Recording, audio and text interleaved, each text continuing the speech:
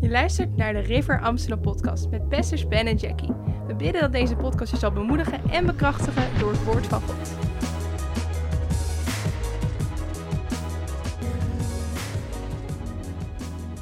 Ik wil dat je, als je een Bijbel bij je hebt, dat je met me meegaat naar Romeinen hoofdstuk 4. We gaan het vandaag hebben over geef veroordeling geen kans. Geef veroordeling geen kans. En eigenlijk, de grote lijn van het verhaal is leren staan in de overwinning. En dat heeft heel veel te maken met eigenlijk wat Stelutza zei tijdens haar getuigenis. Over dat je weet wie jij bent in Christus. Dat jij weet wat jouw positie is in Christus en waar jij staat. En dat heeft allemaal te maken met gerechtigheid, rechtvaardigheid. En laten we kijken naar Romeinen 4, dan gaan we de laatste paar versen van dat hoofdstuk lezen. En de eerste 10 versen van het 5e hoofdstuk. Romeinen 4 vers 21, dat spreekt over Abraham.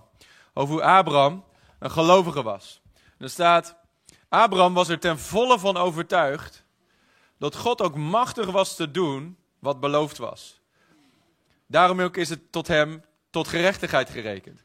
Nu is het niet alleen ter wille van hem geschreven dat het hem toegerekend is, maar ook ter wille van ons, aan wie het zal worden toegerekend. Aan ons namelijk die geloven in hem, die Jezus, onze Heere, uit de doden heeft opgewekt. Die om onze overtredingen is overgeleverd en opgewekt is om onze rechtvaardiging. Dus Abraham geloofde in God en door zijn geloof werd hij rechtvaardig verklaard. En de Bijbel zegt dat wij ook, als wij simpelweg geloven in God, dat wij rechtvaardig verklaard worden. Niet door onze werken, niet door onze daden, niet van, oh, moet je kijken hoe goed ik het allemaal doe. Weet je wel, ik klim die ladder van religie of wat dan ook. En dan uiteindelijk, als ik dan genoeg gebedjes gedaan heb en genoeg goede daden, dan zegt God, oké, je bent rechtvaardig. Nee, zo werkt het absoluut niet. Het is 100% andersom. Dat wij komen als zondaars en wij komen zonder dat we ook maar een grammetje van Gods goedheid verdienen. En God ziet ons en God heeft ons lief en hij rekent ons Jezus rechtvaardigheid toe. Rechtvaardigheid is belangrijk om te delen wat dat betekent, voordat we daar in Romeinen 5 lezen.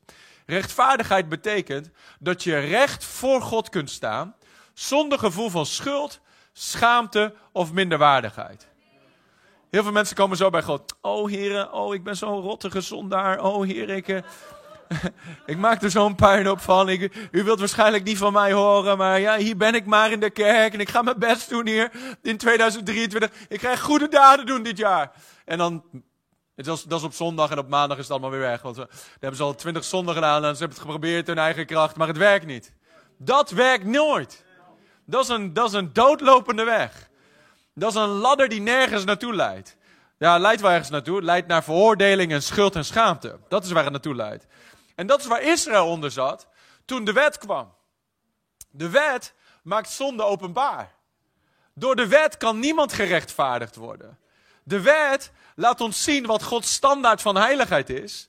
En God gaf de wet, de 10 geboden, niet zodat wij echt ons best zouden doen om die 10 geboden te kunnen houden. Maar juist zodat het een spiegel zou zijn. Dit kun jij niet in je eigen kracht, met je zondige natuur. Kijk naar Jezus.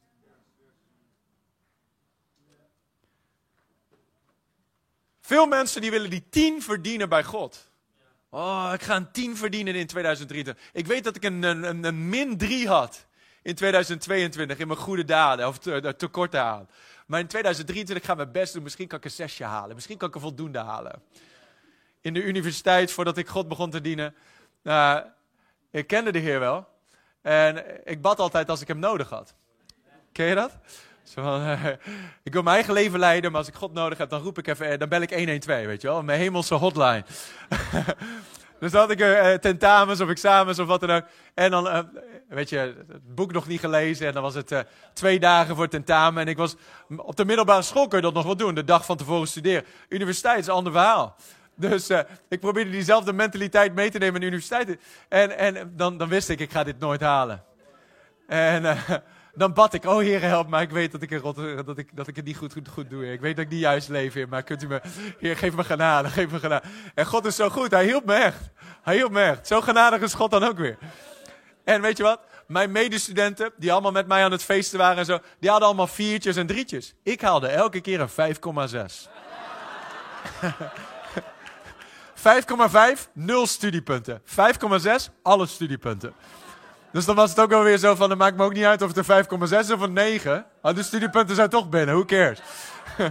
Dat was voor Jezus, oké? Dat was voor Jezus. Mijn mentaliteit is veranderd sindsdien. Ik had toen nog de loser mentaliteit van de duivel. Nu heb ik een winnaarsmentaliteit van Jezus. Maar, dus toen was God al genadig om een 5,6 te geven. Maar heel veel mensen zitten zo in het christendom. Oh ja, weet je, ik doe gewoon mijn ding. En als ik God nodig heb, dan roep ik even. En dan hopelijk krijg ik een 5,6 en dan haal ik de hemel. Zo wil ik de hemel niet halen. Ik wil die finishlijn wil ik... I want to cross... Sorry, ik ben nog met mijn hoofd in het Engels. En ik wil over die eindstreep gaan en die woorden horen. Goed gedaan. Goede en trouwe dienstknecht, kom binnen in de vreugde van de Heer. Goed gedaan, je hebt je wedloop voleindigd. Je hebt je bediening vervuld. Dat is de woorden die we willen horen. Niet half-half. Geen 5,6, een dikke vette 10. Maar weet je wat het is? Die 10, die kun je niet in je eigen kracht halen. Die heeft Jezus al voor jou gehaald. Toen Jezus aan het kruis ging, toen nam hij jouw min 12 op zich. Hij nam jouw plek in, hij nam mijn plek in. Dat is het evangelie. The great substitute, Jezus. Onze vervanging. Dat hij aan dat kruis is gegaan. Hij, de straf die ik verdien en jij verdienen, dat hij die op zich nam. De vloek die jij en ik verdienen, hij die op zich nam. Het loon van onze zonde, hij die op zich nam. De afwijzing en de veroordeling en de schuld en de schaamte, hij nam het op zich. Zodat ik zijn 10 kan krijgen. Halleluja. Je zegt, ja, maar dat is niet eerlijk. Nee, maar het is wel genade. Als je eerlijk wil, als je wil krijgen wat je verdient, good luck. Want we verdienen allemaal de dood. Maar als je wil krijgen wat je niet verdient, dan moet je bij Jezus komen. En hij heeft genade. Laten we kijken naar Romeinen 5, vers 1. Voor de mensen in de overflow, van harte welkom. Alle mensen online natuurlijk ook van harte welkom. De mensen op de radio, God Radio en Wild FM. Ook jullie van harte welkom. God zegen vandaag. Romeinen 5, vers 1. Daar staat wij dan, gerechtvaardigd uit het geloof, hebben vrede bij God door onze Heer Jezus Christus. Vraag je, is dat verleden tijd, toekomende tijd? Gaat dat ooit een keer gebeuren of is dat al gebeurd? Is gebeurd. Wij hebben vrede bij God. Iedereen zegt het hardop. Ik heb vrede bij God. Ik ben gerechtvaardigd door het bloed van Jezus. Ik sta recht voor God. Zonder schuld, zonder schaamte, zonder veroordeling. Ik heb een 10. Niet door mijn kracht, maar door wat Jezus aan mij gaf. Vrede met God. Zie, God is niet meer boos op jou. Dat is goed nieuws. Sommige mensen durven niet hun relatie met God te ontwikkelen, omdat ze denken dat God nog een beetje zo van, I know what you did last summer. God is niet de maffia, weet je wel, met zo'n zwarte lijst. Van oké, dit heb je gedaan, dat heb je gedaan en daar ga je voor betalen. Favor for a favor, weet je wel. Nee, God heeft een lijst van genade. All these blessings will come upon you and overtake. Al deze genadegaven komen op je. Niet wat je verdient, maar wat Jezus verdient. Dat krijgen jij en ik. Wij zijn gerechtvaardigd uit het geloof en we hebben vrede bij God door onze Heer Jezus Christus. Daar houdt het niet op. Door hem, door Jezus, hebben wij ook toegang verkregen. Door het geloof, tot deze genade waarin wij staan. Iedereen zegt, ik heb access. Heel veel mensen zijn op zoek om vriendschap te maken met een of ander invloedrijk persoon of zo. Maar als je weet van, ik heb toegang met de God Almachtig die de hemel en de aarde gemaakt heeft, weet je wel. Het zilver en het goud is van hem, alles is van hem. Als je weet dat je daar access hebt en toegang hebt, dan ga je niet meer naar mensen kijken, dan zijn je ogen op God gericht. Ik heb toegang.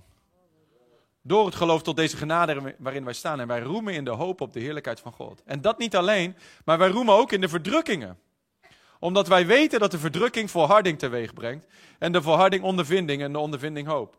En de hoop beschaamt niet, omdat de liefde van God in onze hart is uitgestort door de Heilige Geest. Ik heb jarenlang gebeden, o Heere, geef me uw liefde, Heer. Laat uw liefde stromen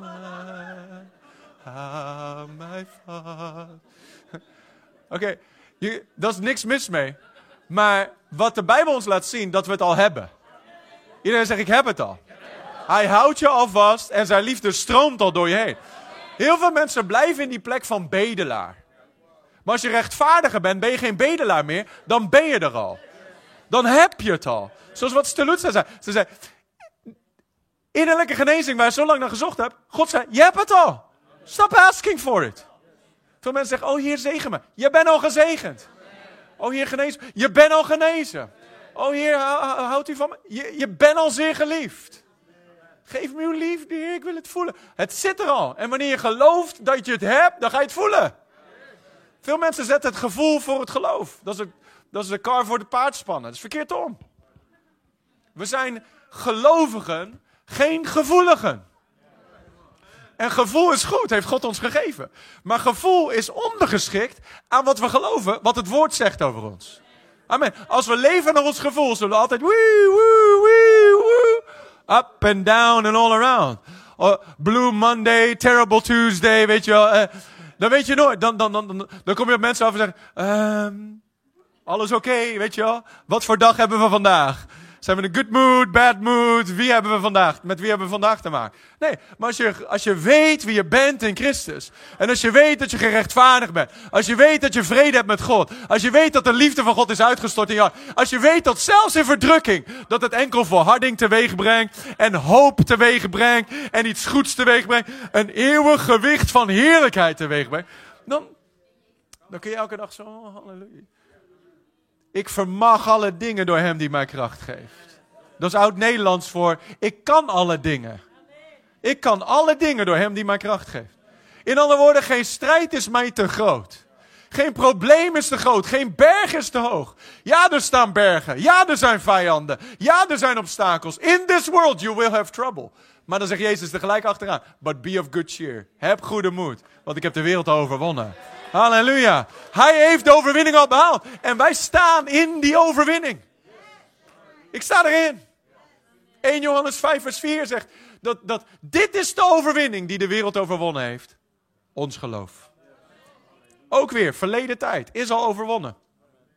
Is al knock-out. Is al basta. Is gewoon klaar. Chocopasta.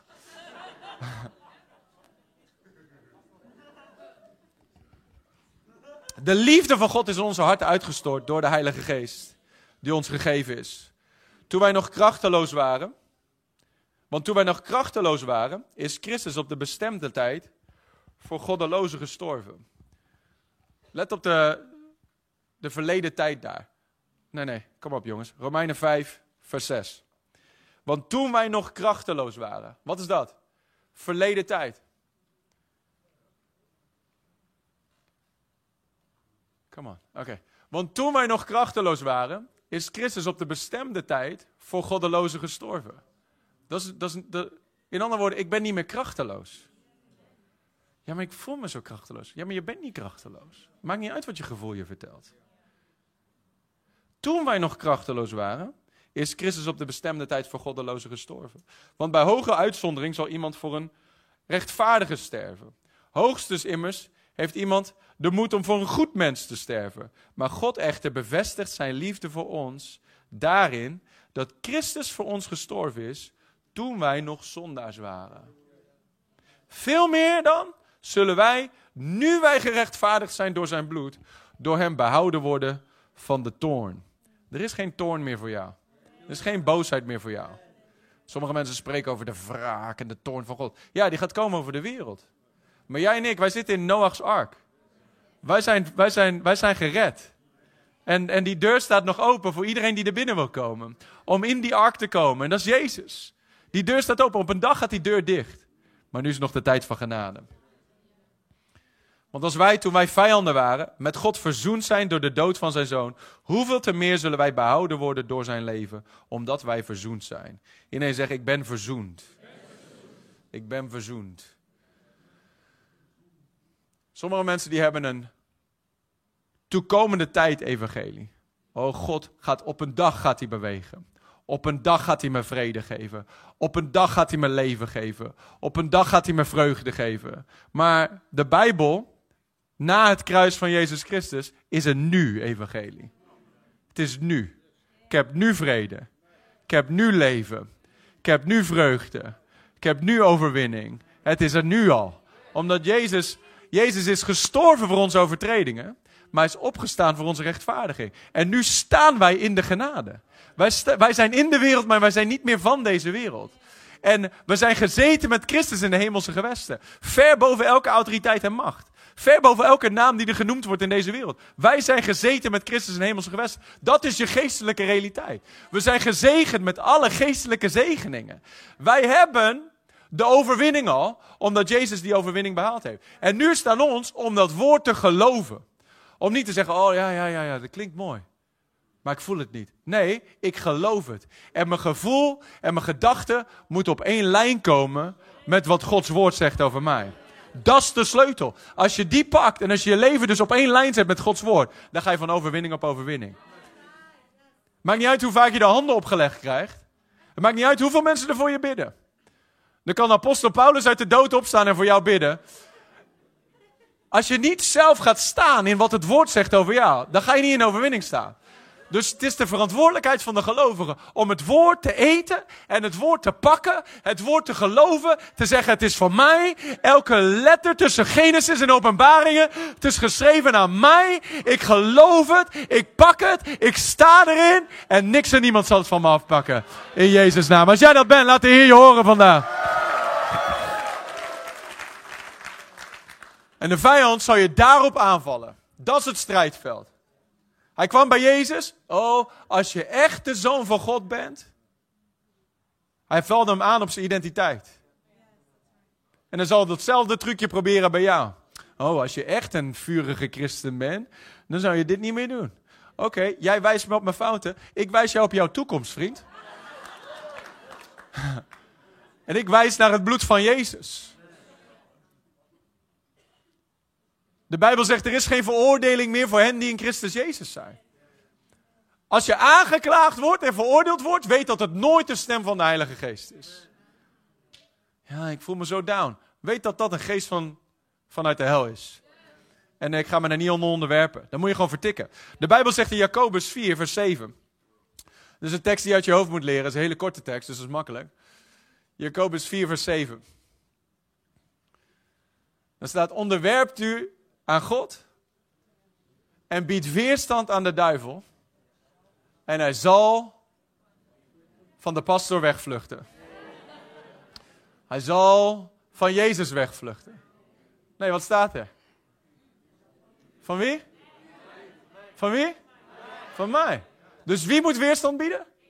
Ja, en van wie gaat de duivel wegvluchten? Yes, dat is een sleutel. Mensen die denken, oh, misschien kan er iemand voor me bidden. Nee, oké, dan kunnen mensen voor je bidden. Maar dan alsnog, jij moet weerstand bieden. Als die gedachten komen. In Efeze 6 spreekt het over dat we het schild van geloof moeten opheffen. Waarmee we elke vurige pijl van de vijand kunnen uitdoven. Wat zijn die vurige pijlen? Het zijn gedachten. Oh, je bent niet goed genoeg. Oh, hoe durf jij in de kerk te komen op zondag met je vrome gezicht? Oh, die God wil echt niet van jou horen hoor. Het heeft geen zin om te bidden. Oh, dus jij gaat de straat op om mensen over Jezus te vertellen. Maar je bent nog niet zo'n perfecte christen hoor. Wat zijn dat? Het zijn leugens van veroordeling. Zelfde propaganda wordt op iedereen afgespeeld. Het zijn vurige pijlen uit de hel. Om wat te doen? Om to abort your destiny.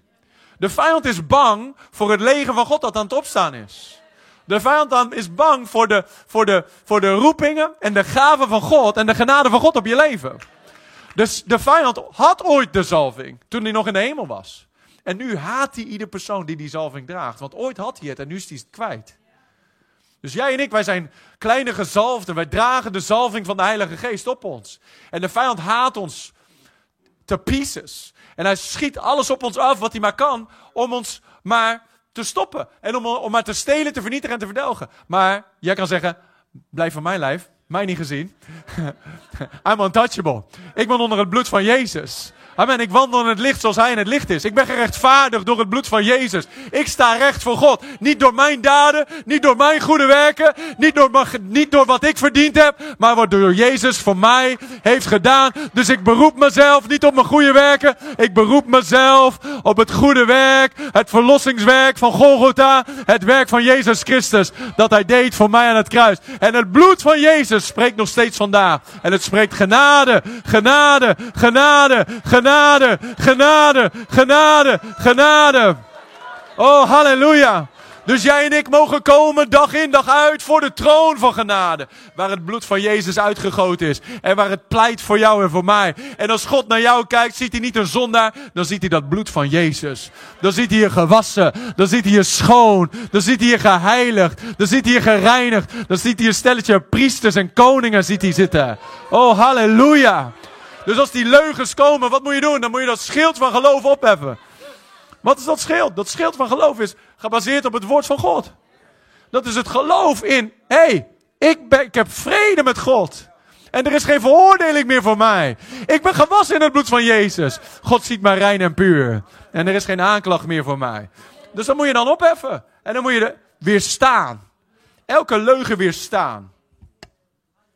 Als je wakker zou worden met een droom, waarin jij in die droom ging jij naar de ING met zo'n screammasker en een 9 mm.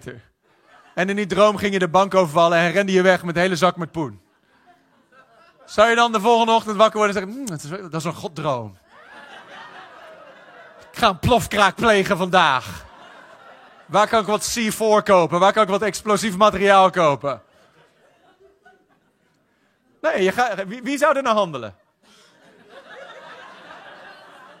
Oké, als je het wel gaat doen, geef dan in ieder geval je 10e hier, oké?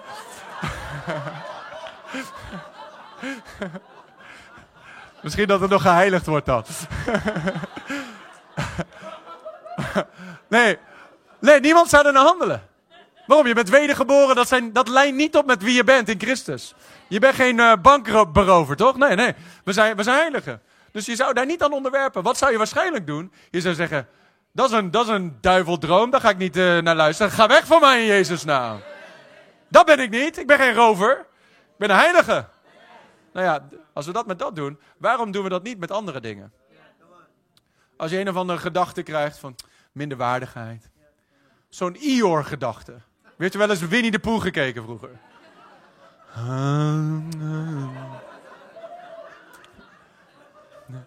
Hoe is het? Niet zo goed. Ga door strijd. En dat is reëel, dat is realiteit. Maar het is aan jou om erin te blijven hangen of om eruit te stappen. Waar woon jij? Woon jij in de strijd of woon jij in de overwinning? I'm seated with Christ in heavenly places. I'm far above. I'm far above. Je zit er ver boven. Ver boven. En dan maakt het niet uit wat hier gaande is. Jij zit daar ver boven. Seat yourself in jouw identiteit. Ga zitten daar aan tafel met Jezus. De Bijbel zegt, hij richt voor jou een tafel aan voor de ogen van wie jou benauwen. Dus, allemaal al die leugens komen. Gewoon aan tafel met Jezus. Gewoon het woord eten. Zo van de leugens van, je bent niet goed genoeg. Oh, dat is grappig. Want mijn woord zegt, ik ben gerechtvaardigd uit het geloof. En ik heb vrede bij God door mijn Heer Jezus Christus. Halleluja. Wat ben je aan het doen? Ik ben gewoon even wat brood aan het eten hier. Ik ben gewoon even aan tafel met Jezus hier. Veel mensen doen dat niet. Ze nemen ten eerste geen autoriteit. Dus ze laten het allemaal maar gewoon over zich heen komen. En dat gaat dan weken door. En dan stapelt dat zich op. Dat moet je niet doen. Het eerste moment dat die leugen binnenkomt, moet je zeggen, hey! Ben je wakker?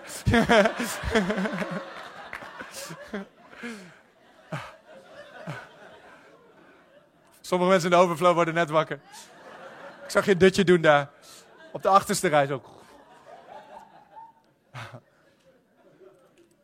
Nee, je moet het niet allemaal over je heen laten komen. Je moet autoriteit nemen. Weersta de vijand en hij zal van jou vluchten. De Bijbel zegt in 2 Korinthe 10 vers 4. Moet je maar eens opslaan. 2 Korinthe 10 vers 4.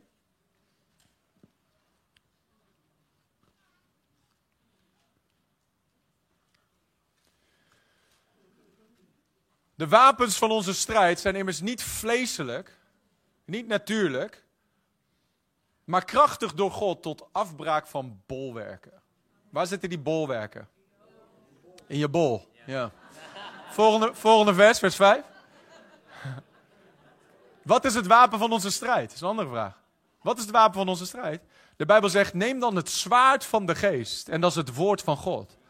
Dus in plaats van gewoon, ja nee, ik doe gewoon positief denken. Nee, pak het woord. Confronteer de leugen met de waarheid. Gods woord is de waarheid. Hou hem op het scherm alsjeblieft. Want wij breken valse redeneringen af en elke hoogte die zich verheft tegen de kennis van God. En wij nemen elke gedachte gevangen om die te brengen tot de gehoorzaamheid van Christus. Dus wat moeten we doen? We moeten gedachtes die niet op één lijn staan met wat God zegt over ons, moeten we gevangen nemen. Ik heb wel eens zo rondgelopen. Zo, nee, daar ga ik niet over nadenken. In de naam van Jezus, hou je mond dicht. Lijkt je knettergek, weet je wel. Dan denken mensen van, we pakken een dwangbuis en we gooien hem in de inrichting. Nee, maar het is nodig soms.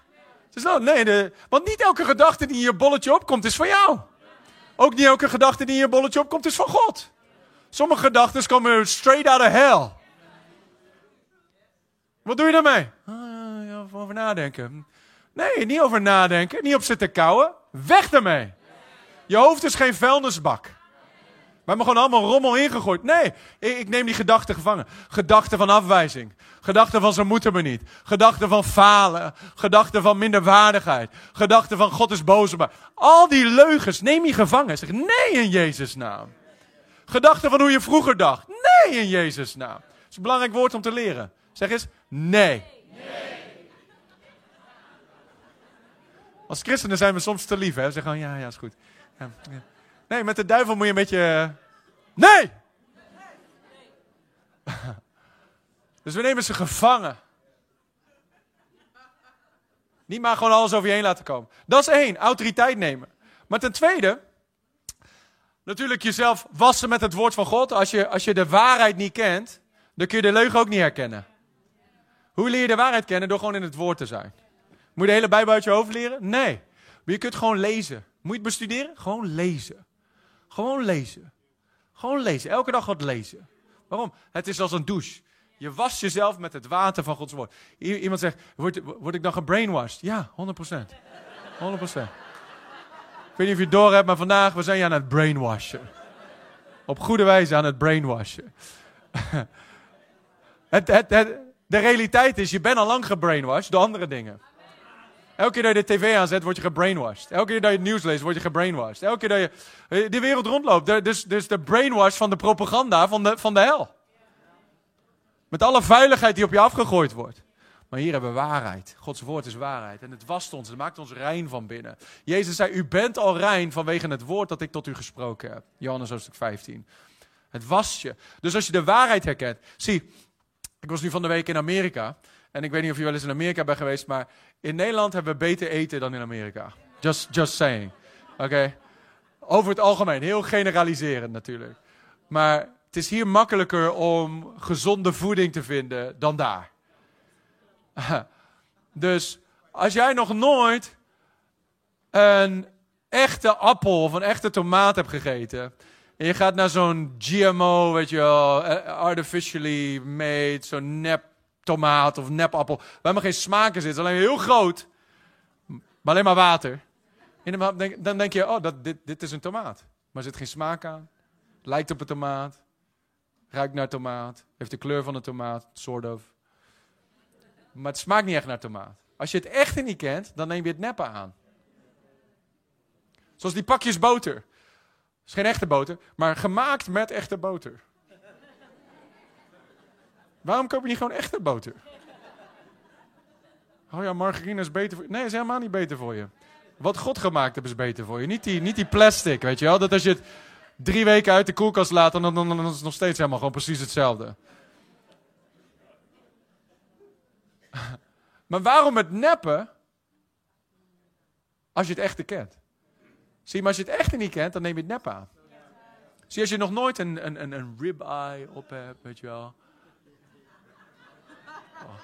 Je kan zien, het vast is voorbij. De fasting is zo. Het is tijd voor feasting nu. Maar als je nog nooit een goede ribeye op hebt. En dan denk je dat McDonald's alles is. Weet je wel, van oh, halleluja, McDonald's.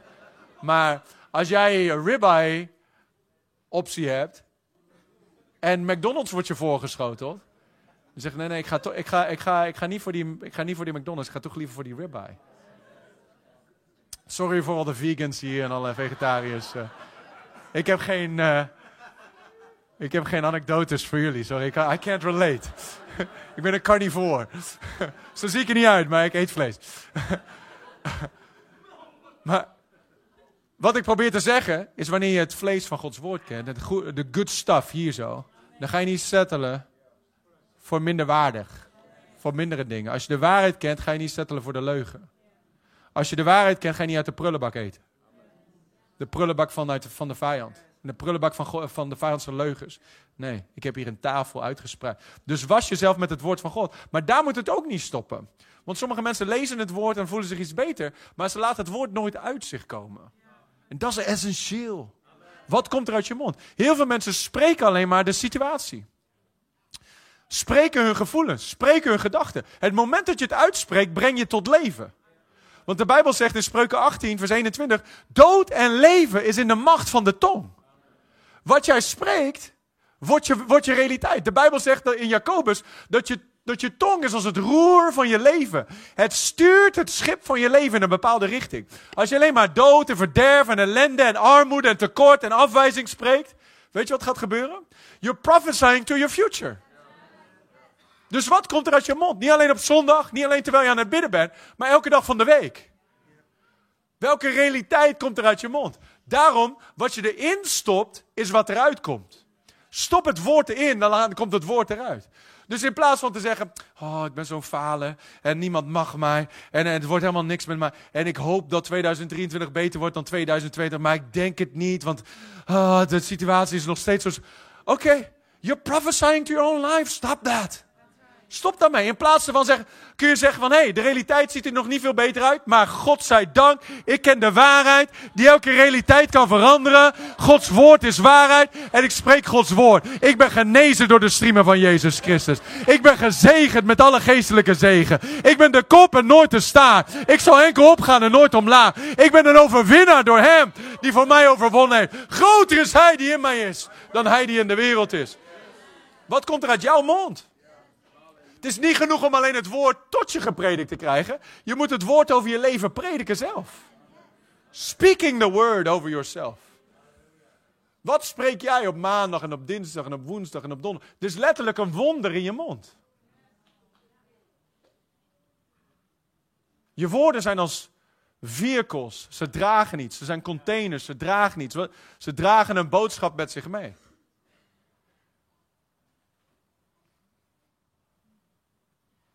Je woorden sturen je leven. Spreek leven over je leven. God zei tegen Jozua in Jozua 1 vers 8 en 9. Hij zei, dit boek met deze wet mag niet wijken uit uw mond. Uit wat? Uit uw mond. Maar u moet er dag en nacht over denken. Dus eerst erin stoppen en dan gaat het uit je mond komen. Zodat u nauwlettend zult handelen overeenkomstig alles wat daarin geschreven staat.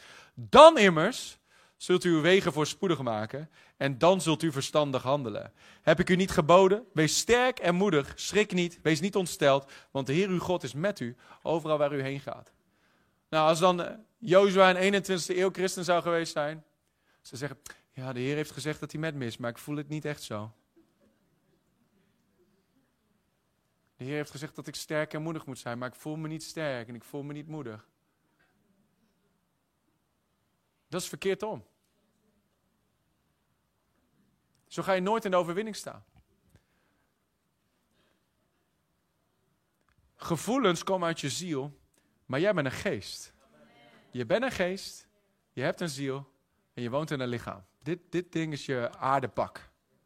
En op een gegeven moment leg je deze af en dan krijg je een nieuwe. Een hemelslichaam. Je ziel zijn je gevoelens, je wil, en je emoties, je wil en je verstand. En dat wordt vernieuwd, maar je geest is al vernieuwd. Daar zit het leven van God. Daar zit de liefde van God. Daar ben je wedergeboren. Je bent uit God geboren daar. En het ding is, je moet vanuit die plek gaan leven. Je moet schakelen van het zielsniveau naar het geestelijke niveau. Veel mensen leven hun hele leven vanuit hun zielsniveau. Vanuit wat ze voelen, wat ze denken. Maar als je gaat leven vanuit je geestelijke niveau. Van wat God zegt. Wat God zegt over jou. Over wie jij bent in Christus. En vanuit daar gaat leven. En vanuit daar aan jouw ziel gaat doorgeven. Hoe je moet denken. Hoe je moet voelen. Zoals David zei. Hij zei, loof de Heere, o mijn ziel. En al wat in mij is, prijs zijn heilige naam. Hij was tegen zijn ziel aan het spreken. En hij zei, begin te prijzen. Begin je te verheugen. De Bijbel zegt ook dat David zichzelf bemoedigde in de Heere. Dan kun je down voelen. Je kunt rotsituaties op je af hebben komen. Maar wat doen we ermee? We kunnen bij de schuilplaats van de Allerhoogste komen. En onszelf bemoedigen in de Heere. Door het woord erbij te pakken. En gewoon in onze kamer de deur achter ons dicht te trekken. En te zeggen, oh loof de Heere. Want hij is goed. En zijn goede tierenheid is tot in eeuwigheid. U bent mijn hulp. U bent mijn burcht. U bent mijn kracht. U bent mijn schuilplaats. Bij u schuil ik. In Psalm 121, daar sluit ik mee af. Dat is een mooie psalm. Om jezelf mee te bemoedigen. In plaats van naar klaagliederen te gaan.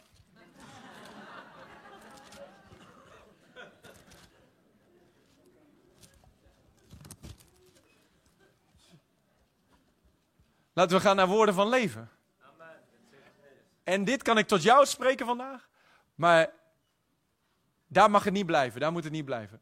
Speak it over yourselves. Niet alleen deze psalm, maar het woord over het algemeen. Schrijf op wat Gods beloftes zijn over je leven. Maak een noot in je iPhone of wat dan ook. En aantekeningen in je iPhone. En schrijf tekst op waar je op staat dit jaar. Schrijf tekst op wat God over jou zegt dit jaar. En begin die gewoon elke dag over jezelf uit te spreken.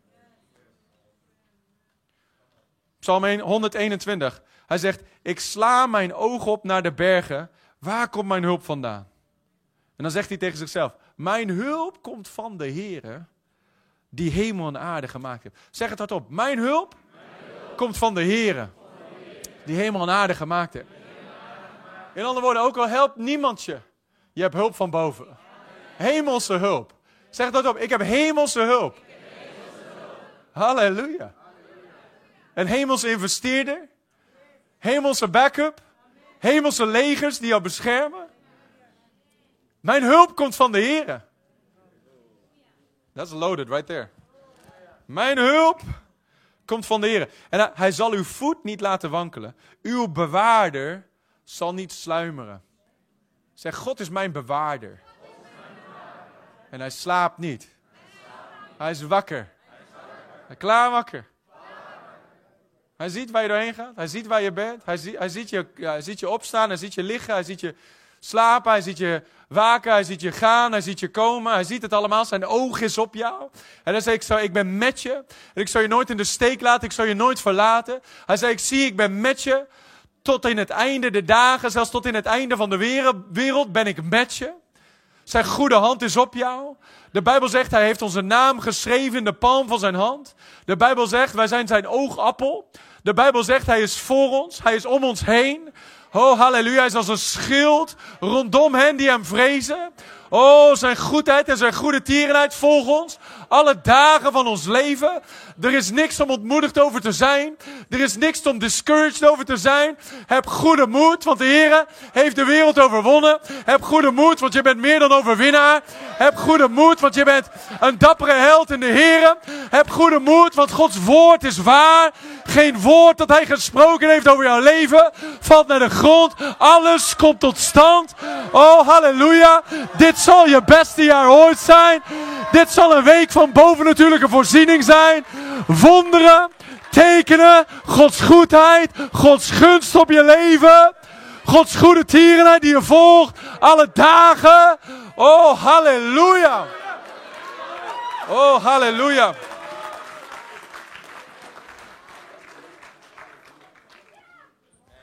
Hij zal uw voet niet laten wankelen. Uw bewaarder zal niet sluimeren. God zit niet zo. En als jij komt en heel hard bidt, dan wordt hij wakker. Nee, hij is continu naar je te kijken. Continu zijn oog op jou. De Heer is uw bewaarder. De Heer is uw schaduw aan uw rechterhand. In andere woorden, je hoeft niet te smeken, oh Heer, kom alsjeblieft. Oh Heer, wees alsjeblieft met me. Nee, hij is al met je. Zoals je schaduw, dat niet van je wijkt. Hier, ik heb een schaduw hier. En overal waar ik ga, is die schaduw ook. Beter nog, hij woont in je. Nieuwe Testament is die gewoon in je. Oh, halleluja. I got the mind of Christ. Ik heb vrede die alle verstand erboven gaat. Want de vredevorst woont in me. De vredevorst woont in jou. Vrede die alle verstand erboven gaat. Zie, we moeten God in ons bewust worden. Bewust van dat God in ons woont. Heel veel mensen zijn zo bewust van de buitenkant. Ze vergeten wie er in hun woont. De Heer zal u bewaren voor alle kwaad. Dat bewaren is beschermen als een wachter.